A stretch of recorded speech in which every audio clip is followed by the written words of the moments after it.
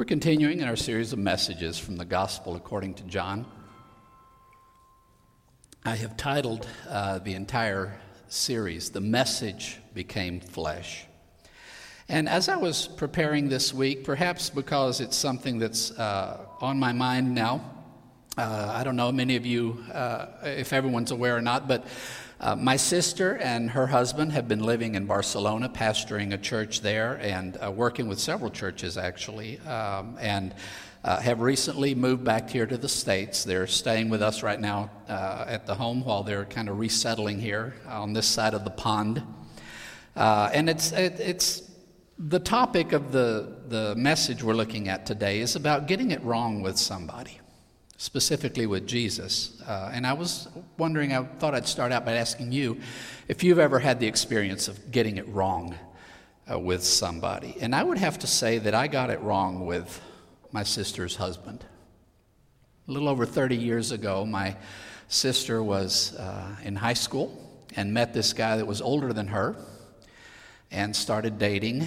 And he was perhaps a little shy, or maybe we were scary, but he wasn't terribly forthcoming and open, and my initial impression of him was not positive. I thought he was too serious, and Beth is such a joyful force of life. I thought he'd repress her somehow, or he's too old for you. You know, I told her all this stuff. You should never get serious with this guy. And of course, Rachel ignored me, and they ended up getting married. And I could not have been more wrong.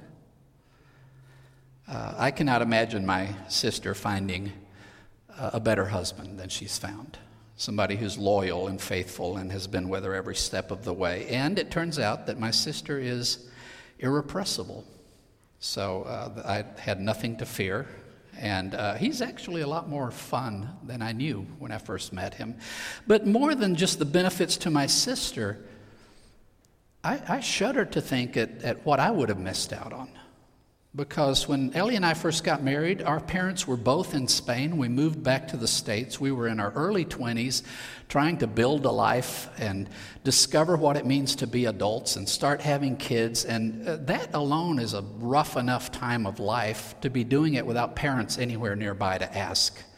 Of course, at that point, we thought we didn't need it, but it was so nice that my sister and her husband were in the same city through much of this period of our lives, and we were in each other's homes practically daily. And as we were both pursuing ministry and getting involved in small churches and trying to find our feet in what it means to serve the church in a leadership capacity, and dealing with difficult church members and all the things that go with that, we were kind of side by side in the trenches through all of that. And we even were able to attend seminary at the same time and share some of those experiences together. And he's turned out to be a tremendous encouragement to me, a person that loves the Lord and loves my sister. I shudder to think all I would have missed out on if my sister had paid attention to me when I was 20 and knew it all. Well, I'd like to ask you today to consider your take on Jesus and whether maybe you've got him all wrong, and to consider what might be the consequences of getting it wrong with Jesus. That's what I've titled the message, Getting It Wrong with Jesus. We're in John chapter 7. We'll be looking at verses 1 through 13. Let's start reading verse 1. "And after these things, Jesus was walking in Galilee, for he did not want to walk in Judea, because the Jews were seeking to kill him." This song that Roger wrote is part of the reason all of this is going on. In chapter 6, we have this kind of culminating thing. Apparently it's happened shortly after Passover, after Jesus returns to Galilee from Passover, this feeding of the 5,000, and the long discussion in chapter 6 that follows that feeding. And that feeding of the 5,000 was just an object lesson to make the point, you need what I have come to give you. If you do not partake of what I have come to give you, you cannot live. You cannot live without me. That's the takeaway of chapter 6. You absolutely need me. You need me more than you need bread, more than you need water, more than you need air to breathe. You will never live without me. The result of that was that a lot of people who had been following Jesus stopped and said, wait a minute, man, that is really harsh. Who can bear to hear such things? And we're told that at that point, a lot of disciples left Jesus. Now, he tells us after these things. John doesn't specify how long after, although this story leads right into the Tabernacle of Booths. So if Passover happens in March, the Feast of Booths or the Feast of Tabernacles happens in September or October. It's 6 or 7 months since the previous events. And we're seeing Jesus now with a diminished group of disciples. A lot of people have walked away from him because they say, I'm not up with what he's talking about. And he's hanging out in Galilee, and John tells us part of the reasoning. He didn't want to be moving about in Judea because he was aware that the Jews were seeking to kill him. I've said this before. The Jews is kind of John's shorthand for the Jewish religious authorities. He doesn't mean every Jewish person. Obviously, all of the disciples who have stuck with Jesus are also Jews. John himself is a Jew, so he's not trying to kill him. It's not that every single Jew out there was trying to kill Jesus, but it was a unanimous sentiment among the Jewish leadership that Jesus had to die. And if you've studied the first century in the area of Palestine or Canaan, you know that if you got all these guys to agree about getting somebody out of the way, it was very likely to happen. They had the power to make these things happen. And Jesus is avoiding that. So by staying in Galilee, which was under the jurisdiction of Herod Antipas, the son of Herod the Great, and therefore under the jurisdiction of a different king than the procurator the Romans had established in Judea, he could isolate him somewhat from the reach of the religious authorities in Judea. He's been ruffling feathers. And why do they want to kill him? Well, Jesus has just told everybody, after performing a miraculous feeding, that they need him more than anything, that their only hope to live is Jesus. Now, the religious authorities know that if people come to that conclusion about Jesus, they're going to realize, well, what do I need you guys for? If all I need for life is Jesus, and I've found Jesus, then I don't need any of you guys. Why should I jump through the hoops you guys are putting in front of me? And they knew that this was a direct threat to everything they've been trying to build in terms of their power and religious authority. And also, I'm sure they took offense at the way Jesus spoke. Not only the arrogance of saying, you need me to live, but some of the metaphors he chose to use were crass and crude and undermined commitment to the Mosaic dietary laws. What do you mean, eat my flesh? What do you mean, drink my blood? The law of Moses makes it very clear you shouldn't even joke about that kind of stuff. So they were offended and angry at Jesus and wanted him done with. I have a question from these verses. This first verse, Despite the fact that Jesus never took up arms, never raised any militias or armies, never competed for any position of political or even religious authority, the powers in Judea were seeking to kill him. Why do you think they felt so threatened? Let's keep reading, verses 2 through 5. Now the Jewish Feast of Booths was near. So his brothers told him, leave here and go away to Judea, so that your disciples will also see your works which you are doing. For no one who seeks to be known openly does a thing in hiding. If you are doing these things, reveal yourself to the world. For not even his brothers believed in him. So we're given the time frame. It's the Feast of Booths, September, October. This is the feast at the end of the harvest, when all the Jewish males were required to go to Jerusalem and there set up tents and live kind of camping. And it was a reminder of how God had sustained Israel through the 40 years in the wilderness when they lived in tents. It was a reminder of God's providence. And the fact that we have food to eat because God provides it for us. And obviously this is also tied to the harvest. At the conclusion of the harvest, when you had finished gathering in everything, you came to celebrate this feast. And it was a feast of gratitude to God for provision. Of course, ironically, the great provision God has provided is Jesus. But this feast is near, and his brothers tell him, you might think reading this, if we didn't have that parenthetical statement at the end by John that his brothers did not believe in him, we might think that they're actually on his side here, that they're encouraging him to make a better name for himself and to make himself more widely known, but that's really not the sentiment. Notice their choice of words. Leave here. Go away to Judea. There are other ways they could have expressed this, but the choice of words makes it very clear. They basically want Jesus out of Galilee. And none of the gospel writers really tell us anything about this. I suspect here we have a hint of what it might have been like for Jesus' earthly family when Jesus started his public ministry. And people are so excited about Jesus. He's performing miracles. He's preaching powerful sermons and challenging assumptions. And I'm sure people are saying this might be the prophet or the Messiah or who knows what. Something amazing is happening. And I'm sure there were some people that would seek out his family and say, can you give us some insight into this Jesus? But then as Jesus continues to work and teach and people are challenged by what he's saying and other people start to say very different things about Jesus. He's got a demon. This guy is a madman. This guy is a deceiver. I'm sure there were people who were shunning Jesus' siblings and treating them badly because of their association with Jesus.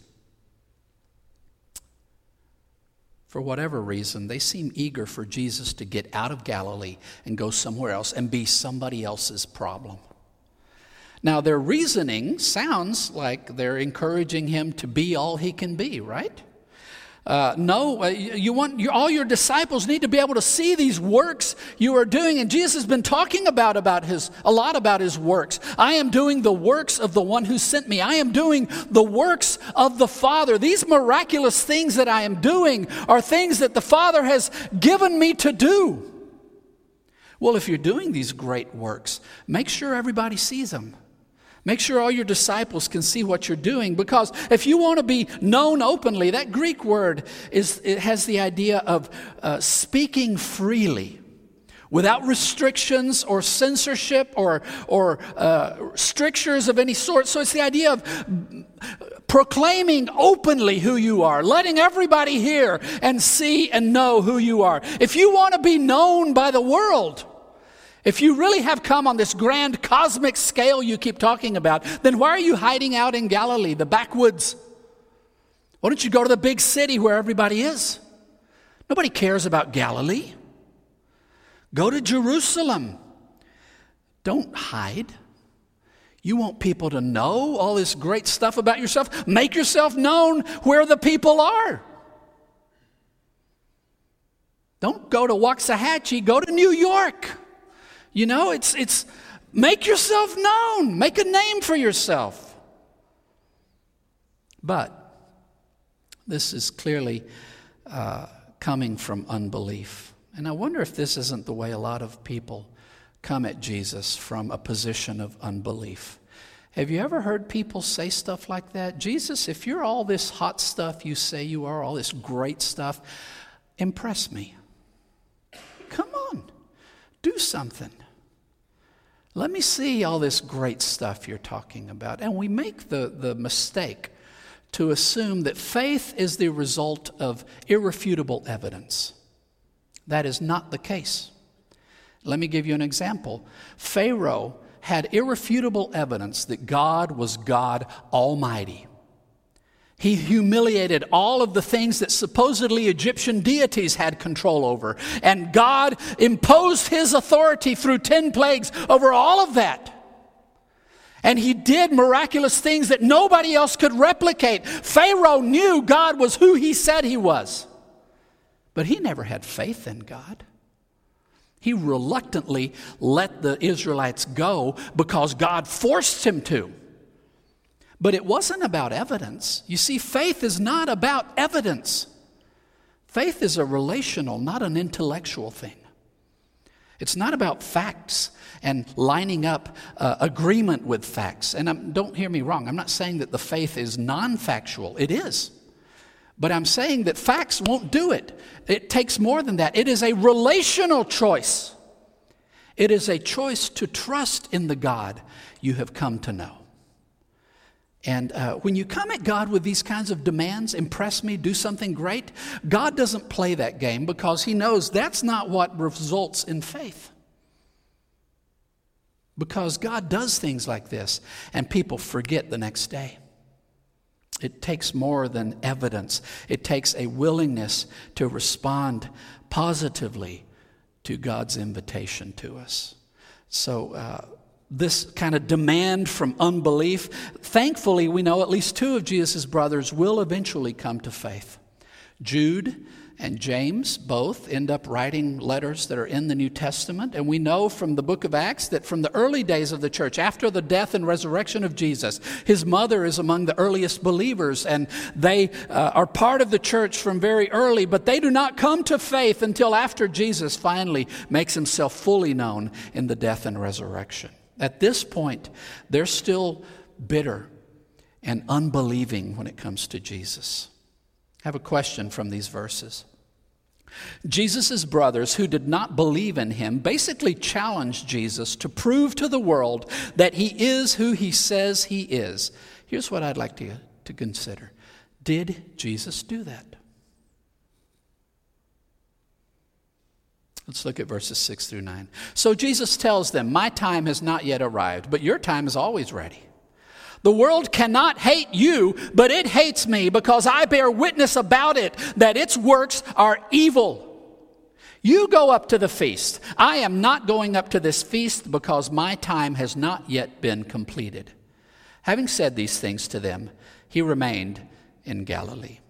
Jesus says, no, I appreciate the invitation, but I'm not going up right now because my time has not yet arrived. You see, Jesus knows that there is a moment to do what his brothers are telling him to do. There is a moment to go into Jerusalem and blow the doors wide open, to come in riding on the foal of a donkey, being acclaimed with palm branches as the promised Messiah, and cries of Hosanna, and to come into the city and spend a city taking on the challenges of every religious authority and humiliating them on the public stage. He knows that's coming. He knows that the time to make clear to the world who he is coming, but the time has not yet arrived. He knows what's going to happen when he does that. He's going to complete his mission, which is going to culminate in crucifixion, death, resurrection, and ascension. And before that can happen, the Father has made it clear that there are things he has yet to do. He is still training his disciples. The Gospel of John is kind of divided in two big chunks. The opening chunk is Jesus dealing with the unbelieving world around him. But then near the center, we enter into this whole section of Jesus just talking with his disciples. And there is so much teaching crammed into the second half of John, where Jesus is just walking his disciples through all these things he needs to teach them. So Jesus knows it's not time yet. I have a lot still to teach my disciples before it's time to die. It's not the moment right now. That is still months down the road. But this Feast of Tabernacles in the gospel, in John's gospel at least, is the point at which Jesus will go to Jerusalem. He will stay there through Hanukkah, and he will be there for Passover. He will not return to Galilee, and he will die that following Passover.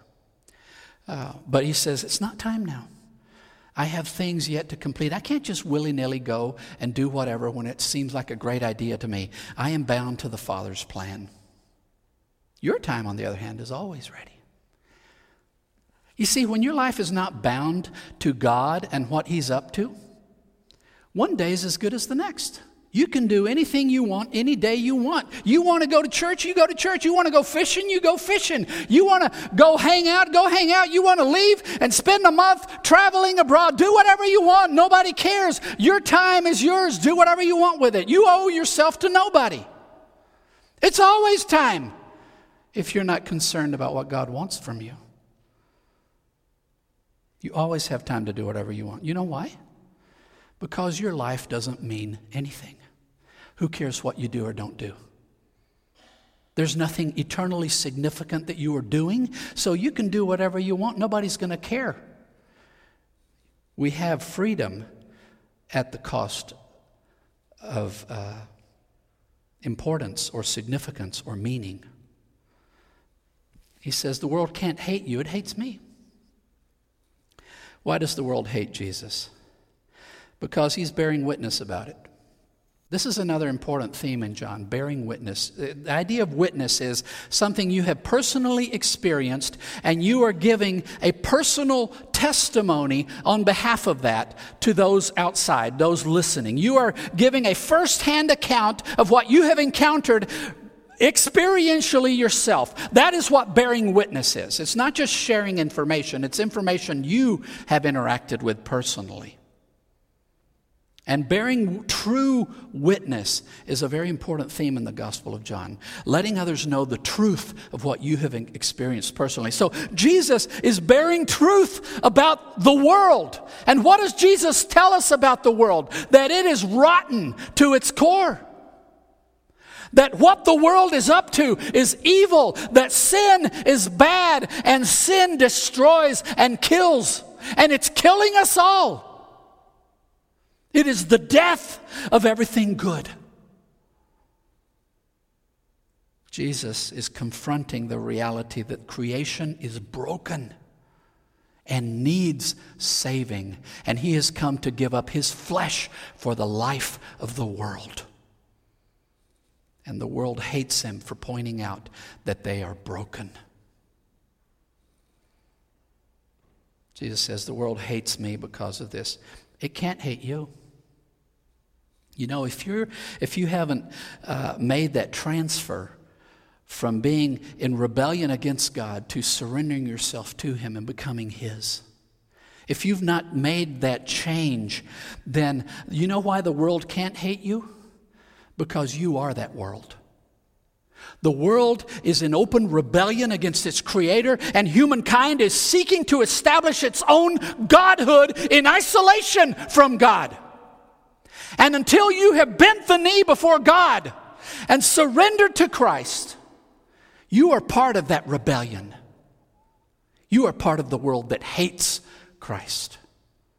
So the world can't hate you if you're on their side of things. But it hates Jesus. And so long as you're committed to finding your way apart from Jesus, you're part of that rebellion against the Creator. You're part of that hatred of God's solution to the problem of our evil. Jesus says, you go. I'm not going up to this feast. And I would point out that I don't think this means, obviously, he ends up going to the feast later on. So what he means to say is, I'm not going in the manner in which you are suggesting. I'm not going with this big group of people. I'm not going to make a big hubbub. I'm not going to use this as my open declaration of messiahship in Jerusalem. I'm not going to do what you're suggesting. You guys go ahead without me. And we know from when he was 12 years old, this is how it worked. They would travel down in caravan, a huge group of them, all the way down to Jerusalem, and then they would all come back together. It would be a huge undertaking, to the point that his parents, when they were coming back, and he was 12 years old, they were coming back, they traveled a full day before they realized Jesus wasn't among them. That's how big a crowd we're talking about, moving back and forth between the two. Well, Jesus didn't participate. He didn't go publicly in that manner.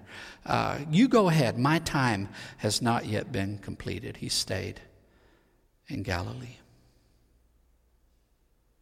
And there is freedom in ignoring Jesus. And there is some degree of comfort or ease in ignoring Jesus. Because you know what? If you don't stand with him, then you don't have to worry about all the bile and hatred that is directed toward him. It's not going to splatter you. You can ignore all of that, and you have the freedom to do whatever you want, whenever you want. You can pursue whatever career path you want. You can marry whomever you want. You can do anything you want. You can do whatever pleases you any moment of any day. But you know what? That freedom and that ease comes at the expense of your soul. And the reason you're free to do anything is that nothing you do means anything. It's all the same. Who cares what you do or don't do? We can have this freedom and ease, but at the expense of eternity and significance. I have a question from these verses. Jesus said that if we aren't living for the Father, there are no timing constraints on our lives, no hatred from the world at large. What is the downside to not living for the Father?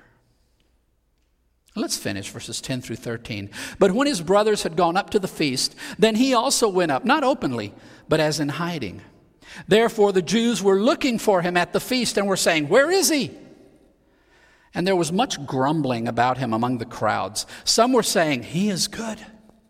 But others were saying, "No, he deceives the crowds." However, no one was speaking openly about him for fear of the Jews. I think we see in these verses 3 ways you can get it wrong with Jesus. The first is the people, the Jews, who are searching for Jesus at the feast because they want to kill him. Now, some people have responded to Jesus that way. Some people are not content to just say, "I don't believe in Jesus." They want him erased from history. They want him gone.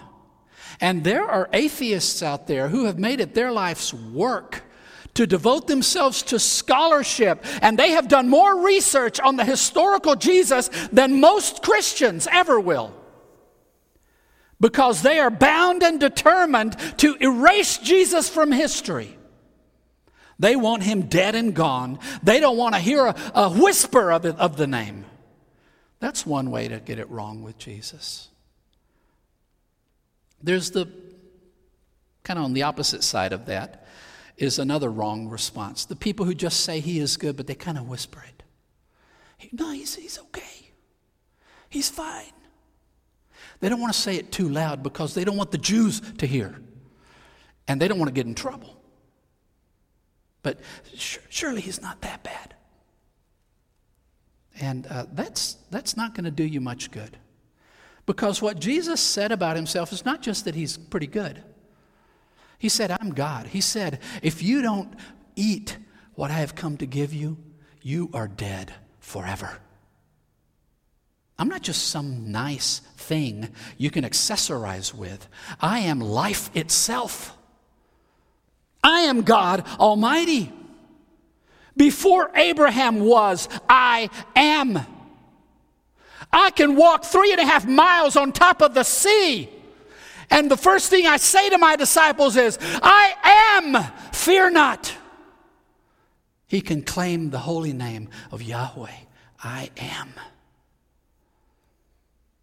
So just saying Jesus is good, just saying, "Oh, he's okay," that's not going to do you any good. Having a positive opinion of Jesus is not enough. You need to recognize not just that he's good, but I need him. If you haven't gotten there, you haven't gotten anywhere near where you need to be with Jesus. And of course, if you know who he is and what he is and all that is involved in that, then you don't have to whisper that he's good because you're not scared of anybody. You don't care what the Jews have to say about it, these religious authorities. You don't care what anybody in power has to say. If Jesus is God Almighty, then I don't care what anybody else has to say about him.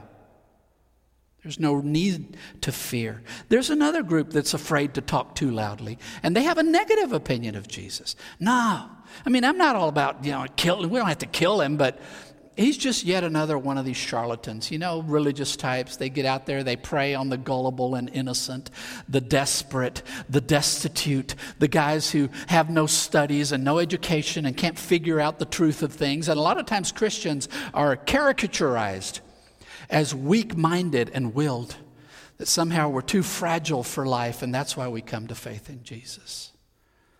They seem to think that about him. No, he's deceiving the crowds. He's putting one over on them. And these cynics are convinced that they've got the real take on reality. Yeah, the world stinks, but that's just the way it is. Well, obviously, that's not going to help you much. If the world really is rotten to the core, and there is somebody who's come to offer a fix, and Jesus is that somebody, then dismissing him is a terrible, terrible mistake. and assuming that he's like all the other charlatans that the world has seen. And let's face it, there's no shortage of charlatans out there who are peddling this or that. Jesus didn't do that. Did you notice Jesus formed a cult without ever sexually abusing anybody, without taking anybody's money? How many people have done that? People who started religions didn't do that. They gathered harems. They made themselves wealthy at the expense of their followers. Great religions in the world today were started by men like that. Jesus never did any of that. He didn't come for himself. He came for us. I have a final question. Some people wanted to kill Jesus. Some called him a good guy but kept their voices down. Some dismissed him as a deceiving charlatan. Why are all of these responses to Jesus wrong? I told you when we started, there are so many ways to get it wrong with Jesus. You can foam at the mouth and rail at him.